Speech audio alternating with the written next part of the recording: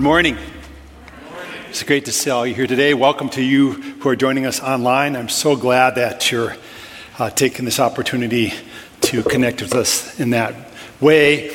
We're going to talk on something today that's really, I think, relevant. And I'm going to talk with you on this whole idea of what is forgiveness and what is it all about. I would like to begin with just a short word of prayer myself. Would you bow your heads with me, please? Lord God, I want to thank you for this opportunity to talk on this really important subject matter. What does it mean to be forgiven? And I pray, Lord, that you would open our minds now to the truth of your word, open our hearts to a deeper relationship with you, and open our wills, Lord, to be more established in your ways and to walk as forgiven people. Would you just bless this time and anoint the sharing of your word, Lord? May it be powerful and effective and do its intended work. I just pray for each person here to tune into you and Holy Spirit for you to do what I surely can't do, and that's to speak to hearts today. I love you, Jesus, and praise your name. And all God's people said, Amen. So today we're going to talk about what does it mean to be forgiven. Eventually, when we get to the end of the message today, it's going to be a real, I hope, transparent self-awareness moment for you. So there's a twofold approach to today's message. I hope that you experience. One is that, first of all, you have some questions answered about your faith, that you have some apologetics kind of thing going on, where you know who you are a little bit more in Jesus Christ, you're more self-aware in that regard, more established in your faith, and also that you're able to articulate then to those around you the hope that you have in Jesus Christ. So I pray that those two things happen, that we have some apologetics go on during this message. You realize that that's been a big emphasis of this whole series this fall, Growing Up Faith, right? Is that we become established in our faith and able to share our faith effectively with other people. So when we ask questions like, why can't God just accept me the way I am? Why can't I make my own rules? Or like last week, why is Jesus the only way to God? What we're doing is helping you to work out your most holy faith with fear and trembling so that you're well established in your faith, but also so that you can articulate what you believe to those around you when they ask you questions. So we're going to do some of that today once again, of course, and that's going to be the first part of this message. But the second part of this message is going to be real personal. And it's an opportunity for you to have a real transformative moment in your life and to really know what it means to be a person that's totally and utterly forgiven of their sins. So the flow of this message then is apologetics to transformation. So open your minds to what God wants to do today. Open your hearts to receive it. And then, of course, I pray that your lives will begin to reflect it. The older I get, the more I realize how important it is to have these transformative moments, to become self-aware. I don't know where you're at, but I just, so important to become self-aware. To know what your real needs are, what it really means that Jesus is your Savior, what it means that you're really under the blood of the Lord Jesus Christ, and that you can become what God wants you to become. These are just precious moments that we get to have like this as a church. So let's start with some talk of forgiveness. And really a common question that's asked is this: why can't God just forgive everybody? Right? And usher everybody to heaven. Never had that question posed to you? If I was an unbeliever, that would be a question I would have. What's this forgiveness thing about? Why do we even need it? Why can't God just forgive everybody? Why can't everybody go to heaven? Well, I'm going to give you the answer that we've been giving you for several weeks now. One of the main apologetic answers. Why can't we all just go to heaven as we are? You know why? Because God is holy. And he can't fellowship with the unholy. So you could forgive everybody for their sins, but then you still have all these unholy people who are being governed by their sin nature, and they can't go to heaven because heaven's a holy place. And the only ones that can go to heaven, folks, are holy people. Are you hearing me? God cannot fellowship with unholy people. And so why can't God just forgive everybody and take everybody to heaven? It's a holiness question. God can't be in the presence of the unholy. Plus, there's a second issue here. There's a second issue that you really need to understand. When Adam and Eve sinned, they ushered in death. So sin resulted in spiritual death. And a dead person needs to be resurrected. Not just forgiven, but resurrected also. So if I have somebody greatly offend me in my life, And then they die before we have a chance to reconcile. And I go to their graveside and I have this real, honest, transparent moment, and I forgive them for all the offenses that they've done against me, blah, blah, blah, blah, blah, blah. I maybe feel better, but what about that dead person? Does it change them at all? They're still what? Dead. Amen. So when we're dead in our trespasses, and we're dead in our sinfulness, I tell you what, even if God forgives us, if we don't have some kind of renewal and transformation that takes place in our lives, we're still what? Dead. And dead people need to be resurrected. Those are the two main reasons why people are not suited for heaven. It's a holy place. And it's a place for those people who are alive in Jesus Christ. So let me give you this summary. Fallen humanity needs to be made holy. And forgiveness of sins is super important. I'm not minimizing it at all. It is the starting place, but it's not the ending place. And fallen humanity needs to be resurrected from the dead. Amen? And that's a big need. So at some point, most of us will ask this kind of question. God, why can't you just forgive everybody? Why can't everybody just go to heaven? Well, I hope you have an answer now, right? At least for your own soul. Well, I realize, God, heaven's a holy place. And if I'm going to go there, I have to be holy. Something has to transform in me, so I move from unholy to holiness. Of course, we know we do that by faith in Jesus Christ. Amen? But also, I'm dead in my trespasses. So even if you forgive me of my sins, if I don't have a relationship with you, it doesn't matter. I'm still a dead person. And that's problematic, going to heaven where heaven's all about life. Hear this. You need to let the gravity of sin kind of penetrate your soul. We often want God just to kind of wink at our sinfulness and to overlook it. Sometimes, we think of sin this way. God, okay, I was speeding. No big deal. Give me a ticket and let's get on with it. But here's the reality. I do a lot of hiking in the mountains. And oftentimes you're way up there at 14,000 feet, driving your car to get to the place of the hike, right? And the road is like terribly small. Have you ever noticed that? And if you drive off the road, what happens?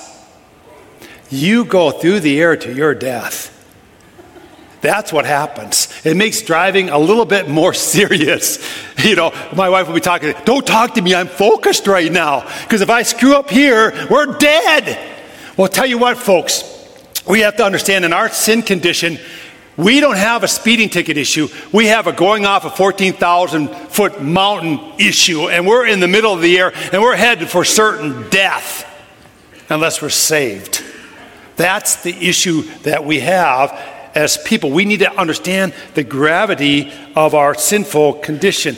Now, God knowing that people had a sin problem, God knowing that they needed to be forgiven, God knowing that they needed to move from unholy to holy, God knowing that they were dead in their trespasses, knowing this, He's had a plan since the foundation of the world, and that's to send His Son, Jesus Christ, to reestablish relationship with a holy God and an unholy people, to enable us to be forgiven, to move us from that status of being dead to being alive. Now, we've been showing this picture here, this big picture highlighting Jesus at the top of our big picture of the Bible. The Bible's all one story. The old ties in with the new. I think they'll show the picture here. They did first hour, and I didn't. Yeah, there they go. And so we're to this point of this picture now. You got to remember in this series, Growing Up Faith, we're kind of going through this pyramid of understanding of the Bible. It's one big story, the Old Testament, New Testament, it all ties together. And at the pinnacle of it, of course, is Jesus Christ. So all the Old Testament points to what?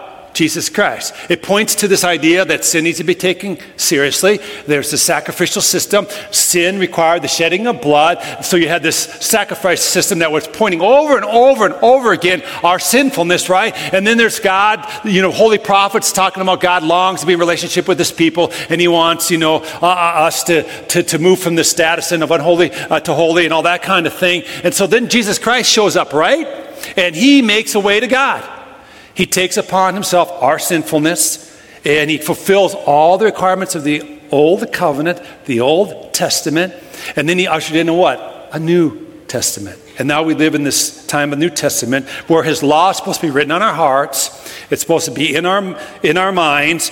And there's all this transformation language. We become a new creation in Christ. He no longer lives.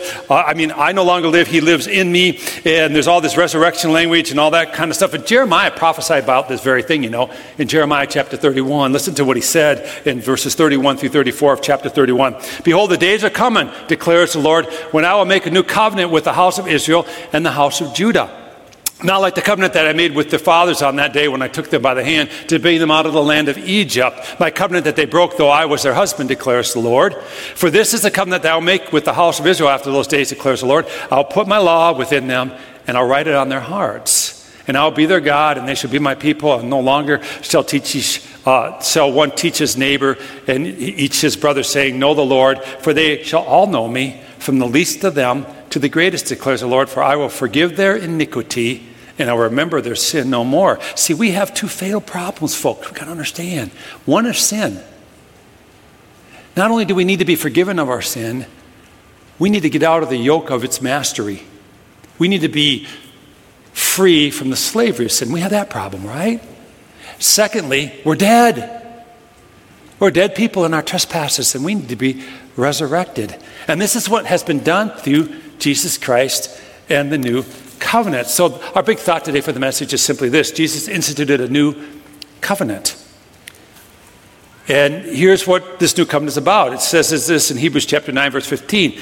Therefore he, Jesus, is the mediator of a new covenant, so that those who are called may receive the promised eternal inheritance, since a death has occurred that redeems them from the transgressions committed under the first covenant.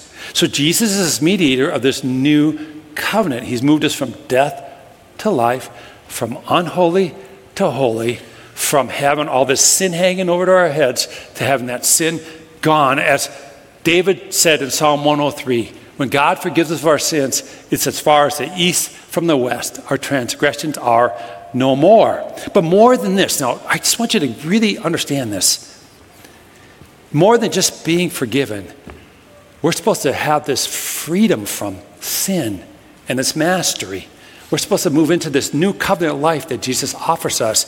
And as Romans 6:23, verses 22 through 23 tell us, we're delivered from the slavery of sin to new life in Jesus Christ. There's supposed to be this new life that Jeremiah talked about that we're truly experiencing. Listen to Romans 6:22 and 23. But now that you have been set free from sin and have become slaves of God, the fruit you get leads to sanctification. What does sanctification mean? It's being holy, being set apart, being made new. So when God uses that word sanctification, when we're sanctified through and through, he says, I make you holy through and through. What's our problem? We're unholy without Jesus Christ. What does Jesus do? He makes us holy. So what? So why is that important? So we can go in heaven and in relationship with the holy God. Amen? So we can have a relationship right now with the Holy God. So this scripture starts by saying, you've been set free from sin. Not only have you been forgiven, you've been set free from its mastery, and you become slaves of God. The fruit you get leads to sanctification, to you becoming holy, and its end is what? Life. See how this answers all the questions that were presented as problems? What does sin do to us? Separates us from God because we become unholy. We need to be made holy. That's what Jesus does. What does sin bring about? Death. What does Jesus Christ bring about? Eternal life. So all the problems are being answered here, and we move from the status of unholy, dead people to holy, alive people in Jesus Christ. For the wages of sin is death, but the free gift of God is eternal life in Christ Jesus our Lord. So last weekend I mentioned we're doing Christmas a little early. I saw that you guys decorated your tree, Stephanie and Kirby and gang here. Good for you. I got mine down. It's on the garage floor. It's sat there for a week now. It's too nice. I just lost track and started doing things outside. So we celebrated Christmas a little early last week. You know what we're celebrating today? Easter. Right? I'm talking Easter with you right now. This is all Easter talk, what I shared with you. This Easter this year was terrible. Do you remember what happened during that time of the year? We had COVID-19. We weren't meeting. We did online church. It wasn't Easter. It was terrible. I was preaching to a camera. Worst scenario I could ever imagine in my life. Speaking to a camera, it's like if you want to wreck a preacher, just have him preach to a camera. and no people involved at all. That's just a terribly, terribly hard thing to do. So today we're doing a little bit of Easter. And on Easter, what we really tend to highlight is this idea that Jesus has redeemed us from our former life and has made all things new. He's the resurrection and the life. He's taken care of our sin problem. We're forgiven in him. Our sins are gone as far as the east is from the west. They are no more. We're not, slaves to that sin anymore. But in addition to that, we have this new life. He's our resurrection, our life. And we often say he is risen, and you say what? Oh boy, that was weak. So at home, I want you to join in with us too. I'm going to say it again. He is risen, you say? Yeah, we're resurrection people, man. We follow the resurrected Jesus Christ, and like God raised him from the dead, what's he going to do for you and I? Raise us too. It's our hope. Otherwise, we're dead in our trespasses. Jesus brings life. Now, part of the equation of him bringing life to us is this forgiveness. But the wrongness of the question is, why can't God just forgive our sins and let everyone into heaven, is that it minimizes, first of all, our sin condition. It minimizes this idea that God's holy and that we're not holy. It minimizes this idea that we're dead in our trespasses and we're not taking our sinful condition seriously and that we need to be resurrected. It says, I want to do what I want to do, God, and I just want to have the benefits of heaven. But heaven's a holy place, and the unholy cannot go there. That's the issue. But God is so about relationships and so about redemption and reestablishment. And you know that sin blocks relationships. So get this picture. You know why God came to us in the person of Jesus Christ? Because he loves you. He loves you, and he wants you to enjoy a relationship with him. Heaven's about relationship with God and enjoying God forever. And sometimes we have these wrong pictures of relationship with God and how we can come to God and maybe barriers between us and the Lord. And they sometimes inhibit this understanding that God loves you, right? Amen? And he wants relationship with you. I want to talk with you for a few moments on some things that John Maxwell talked on that I think help to clarify and to maybe get rid of some wrong understanding when it comes to our relationship with the Lord and some things that inhibit. So I'm going to use some of the things of John Maxwell, but I'm putting my own twist on these things because I did not have a fence prop, so I'm doing some things. You'll see what I mean in a moment here. But let's talk about some things oftentimes that come to our mind when we talk about relationship with God, and they kind of inhibit us. They kind of get in our way. You guys know what this is, right? A lot of you who are young. I suppose Dave Hopewell has about 10 of these at his house. What are these things? What is this? It's a baby gate. It's an old school baby gate. The new ones are plastic and much cooler looking and all that, but I'm old. And this is what we use, this wood thing that would lock between, the walls or whatever, when you used to have walls in your house, which you don't have anymore. So now you need a 50-foot long, I guess, baby gate. I don't know, with this open concept. Amen, right? It's going on. But, you put this at the top of your stairs, and if you don't have open stairs. But anyway, you follow what I'm saying. And it supposedly keeps your little child from tumbling down the stairs to sure damage of some sort. Amen? And so we would put these up. I have 6 kids and now 13 grandkids, so I'm familiar with this thing. This thing is like my best friend. I've named it Buddy Fence, and it keeps the little ones where they belong, sort of. But you know what I noticed? So you put it at the top of the stairs. We have some stairs. We have a split level that you can fall down the stairs. So we put it up there. Where would the little kid end up right away? Right on the fence, trying to climb that thing. Have you ever noticed that? It's like a magnet. It put it up right there. They go, boom, to the fence, right? Amen? Some of you have little kids. You know what I'm talking about. It's frustrating. I want to electrify it, but my wife wouldn't let me do that. Just get away from the fence. Do you ever feel like that? Don't go there. I'm talking low voltage now. I'm not talking high voltage. Just something that says get away from the fence. But at any rate, sometimes when we think about relationship with God, what comes to our mind is that there's this fence between us and the Lord. And we want to get to the other side. We're longing to get to the other side, but we don't know if we can, and we feel fenced out, and we don't feel worthy, and all that. You follow what I'm saying? A lot of people have this issue. Now, I'm going to tell you why this picture is so utterly wrong. Most of us know the story of Adam and Eve. They sinned. And immediately, that sin caused them to have remorse and guilt and all that kind of stuff, which sin does, right? And so God came looking for them, as he normally did, in the cool of the day to have fellowship with him. And what did Adam and Eve do? Do you remember? They hid. And that's what we do when we sin. We hide from God, or we try to hide from God. And what I see here is there was this fence, yeah, but you know what God did? Just topped right over that thing. He just jumped right over the fence and he went right to his creation, his fallen creation. He said, where are you? What's going on? What'd you do? And right away what we see there is that God jumped the fence. In his love for his creation, he jumped the fence and he wanted to reestablish relationship right off the get-go. Amen? So if you have this issue of fence going on, I want to tell you this. This is a truth you need to embrace today. You need to hear this. God has jumped that fence. And he wants relationship with you.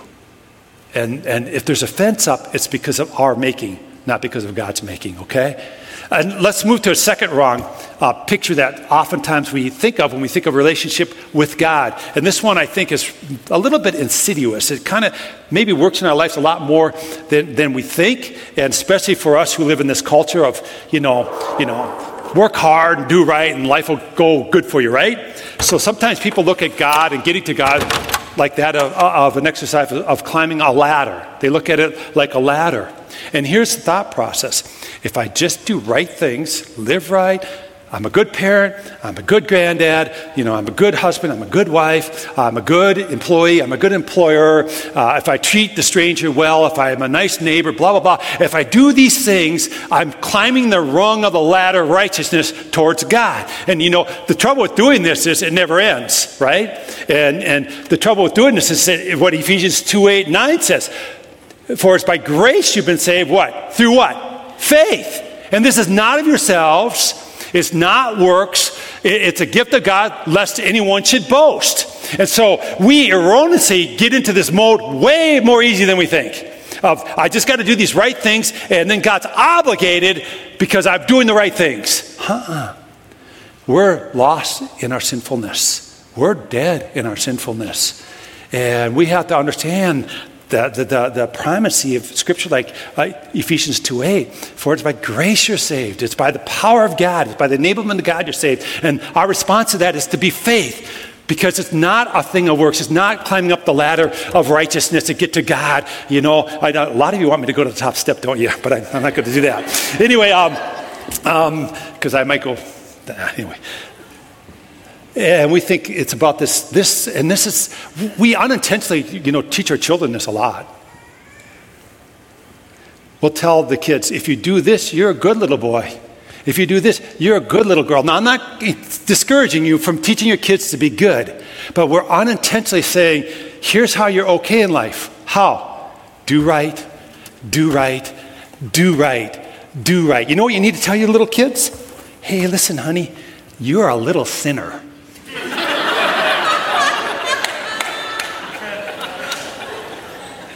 I knew. The trouble is, it's true. If you had kids, you know what I'm talking about. But you need to have that conversation with them to get them to know that they can't get to God this way. You get to God by admitting, I'm broken and I need saving. Amen? And even with your little ones, trust me, when they're doing something wrong or whatever, you know what? Those are opportunities to extend the grace of God to them and tell them how you have right relationship with Jesus Christ. Amen? And be careful. You want to encourage your kids to do right things. I do that all the time.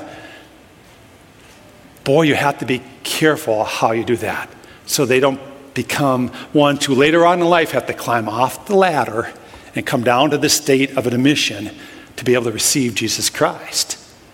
Let's get to one last picture here that oftentimes comes to mind when people think about relationship with God. And this one's a dandy. It's often very hard for people to get through it. But so some people, when they think of their relationship with God, think of themselves as a garbage can.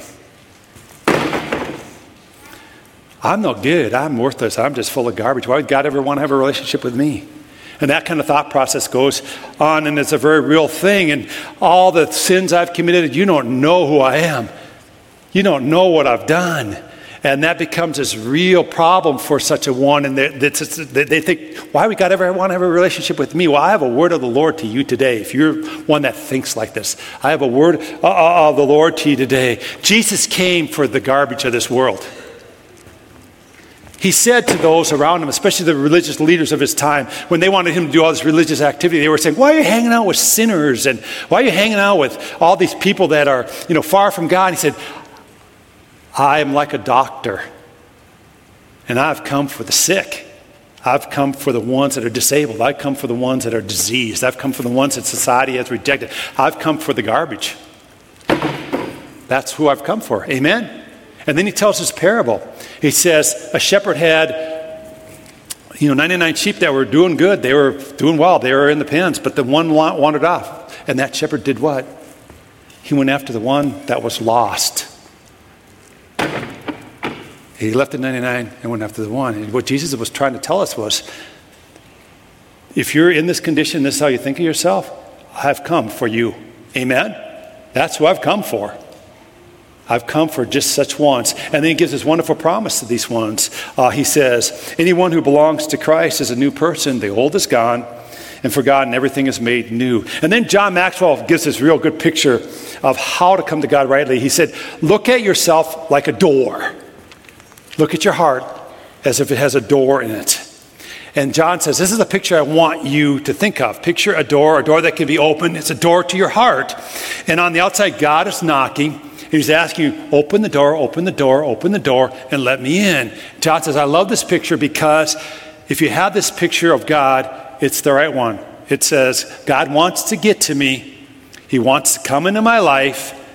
And Jesus used these very words. He said, if I stand at the door, knock, and if you'll hear and open that door, I'll come right in. And so there's two things to understand. First of all, we need to open the door of our heart. And second, we need to understand this. God says, Jesus says, I will come in. It's a promise. Amen? And so John gives this analogy. He said, if God was 1,000 steps from you, he would walk 999 to you. You just have to take one towards him. And I would modify that. If God was 1,000 steps from you, he would take 1,000 steps towards you. All you have to do is say, amen, I receive it. Amen? And that's our God, and that's getting the right picture of who he is. So open the door and receive the gift of Jesus Christ. And make sure, this is an ongoing thing. Now, if you've never done this and you've never been born again, this is where you start with your relationship with God. This is what moves you from, being lost in your sin, under the slavery of sin, being unholy, to being redeemed, atoned for, having a holy status, and be made alive. Okay, that's it. But get this. This is to be an ongoing relationship with God. It never stops being the relationship. You're supposed to always have this open door of the heart to the Lord. You're supposed to constantly have this real transparent, authentic, genuine walk going on. So say I have a gift here, and I want to give it to Dave. Okay? Dave would gladly take it because I know Dave, he'd just take the gift. But just pretend I have this gift. And I say, Dave, I want to give you this gift. Well, hopefully Dave would say yes, first of all, because I'm relating this to like the gift of Jesus Christ to us, right? So Dave, I'm going to give him a gift.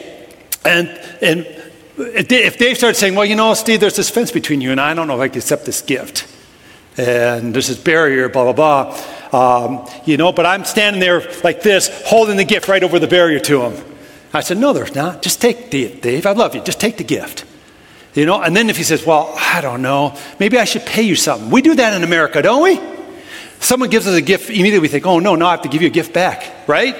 Don't give me a gift. I don't want to give you one back. You ever think like that? I think like that. Oh, no, they give me a gift. Rats. I got to write them a thank you note now. I got to kind of grovel. No, I'm just joking. You know what I'm saying. But you follow what I mean? We start doing what? We're climbing the thing of the rung of righteousness. And so if I gave... trying to give Dave this gift, and he starts doing this. Well, yeah, maybe I could give you one too. And you know what? I don't know. I'll work you start to write. We naturally we climb this thing a lot easier than we think. But I'm saying, no, just take the gift. I love you. Just take the gift. No obligation. And then if Dave's like some of us, he might start saying, well, I'm not worthy of that gift. We start thinking of all the things we've done wrong and all the junk in our lives. And I'm standing there and saying, take the gift. That's our God. He stands there with the gift of Jesus Christ. We do the fencing, we do the wrong thing, we do the garbage thing, and he's just saying, take the gift. Amen? That's what we do. And we're born again in Jesus Christ. But you know what? This is to be an ongoing interaction with our God. So frequently we're trying to do things on our own, or we think, oh God, I screwed up. You'll never forgive me for this. Oh God, I got to do these things right. I got to read my Bible 18 times a day. I haven't read it for a week, so I'm trying to make up for it in an hour. You follow what I'm saying? And we get all this junk going on. And he's standing there and saying, take the gift. Take Christ. It's so important that we get this. I want to bring us to our conclusion now, and I want to move us from apologetics and more into the transformative side of this message, although I've been there for a while now.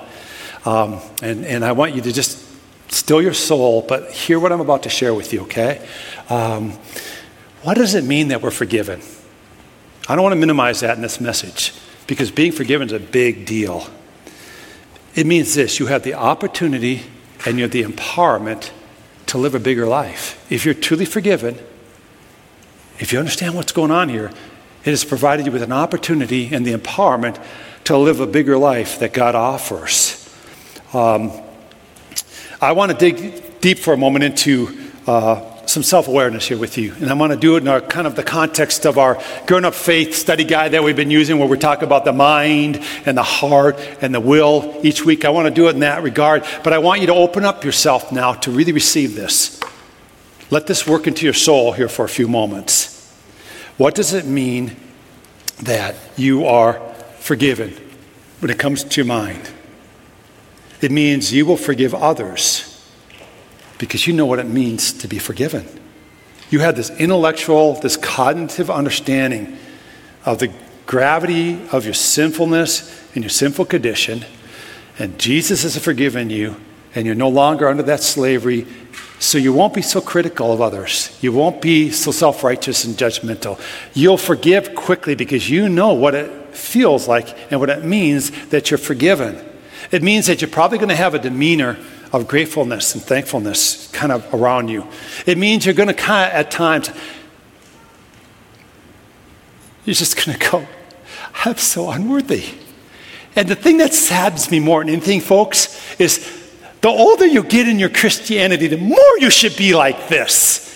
Not get old and cranky and self-righteous and critical and judgmental. It should be the other way. You should get more tender and more in tune with the Holy Spirit that way, because you know the great depths of your need of the Lord Jesus Christ. Amen. And you know that you sin all the time in thought, word, and deed. And you know your unrighteousness, and you don't play games anymore with God. And you just know, God, your mercies are new every morning.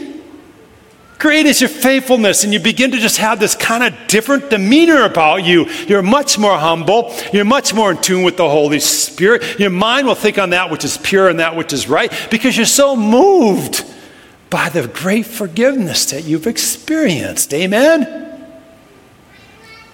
That's the opportunity and the empowerment that comes from understanding what forgiveness means. Let's move to the heart. What does it mean that you're forgiven when it comes to kind of heart level of your being? I don't know if you do this. I do this all the time. I'm a person that remembers. I get stuck. You ever get stuck? And here's my question to all of us today. If God doesn't remember our sins, why do we? Doesn't it just eventually become a tool of Satan to basically beat us up and to keep us kind of in that inept, powerless kind of sense of being? There's no barrier between us and God. There's no fence. There's no ladder. There's no garbage can. There's no barrier between us and the Lord Jesus Christ. And so what we need to do is continually open the door of our heart to Him and say, come and just do the work you want to do in me, Lord Jesus. I just want to be open to what you want to do in me. And we need to embrace the relationship that He offers us. And we need to cry out these kind of words. You can call God Abba Father, Abba Daddy, Abba Daddy God. You can call Him that, and you can open the door of your heart to God. And you can have this genuine relationship because you have that opportunity and empowerment because of the forgiveness of Christ. Amen? And then let's get to our wills. How do we live differently because of this? You're free from sin. You're free from sin. It's not your master anymore. It doesn't master you. Death is not hanging over your head. It's not there in the background. You have this new life in Jesus Christ, and you're part of the clan of the resurrected. You know, he's risen, and we see he's risen indeed because we're part of the clan of the resurrected. Amen? And I no longer live, but Christ lives in me. And so you'll live entirely differently because you're forgiven and you're made new in Jesus Christ. And you know, I see too many Christians do this. There's something wrong, and they got their toes hanging right over the edge of that thing. And they're saying, well, I'm free in Christ. I can do it. No, you're not free in Christ to do questionable things and see how close you can get to sinfulness. No, you're free from that. Amen? When I see someone doing this and this, about a questionable behavior, and they're saying, oh, I'm free. I said, no, you're not, because you're right there. You're standing on the underside of the fence longing to be in the place you should not be when it comes to a baby gate now, okay? That's not freedom. That's still slave-free. We're not those folk. Well, we've been born again in Christ Jesus. We've been resurrected in Christ Jesus. I no longer live. He lives in me, and I'm free from the mastery of sin, and I have this opportunity and this empowerment now to actually live the way God wants me to live, and it's a great way to live. It's a great way to do life. Amen? I'm going to end there. But I want to give you this invitation, okay? If you want someone to pray with you about your relationship with Jesus Christ, right after we're done with service today, go to the chapel, and there's a group there that would gladly pray with you. If you've never received Jesus, don't leave here without knowing Jesus the way I've just described him to you today. If you've been maybe thinking, I'm a Christ follower, but you're thinking of yourself like garbage, or like your life's like the ladder. You're admitting, I feel like I got to do all this stuff all the time to be okay with God, or whatever may be the case. Go pray with somebody. Get delivered from that and get the right picture. Amen? God loves you.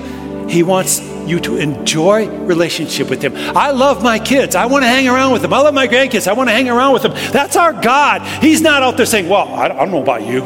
I don't know about you.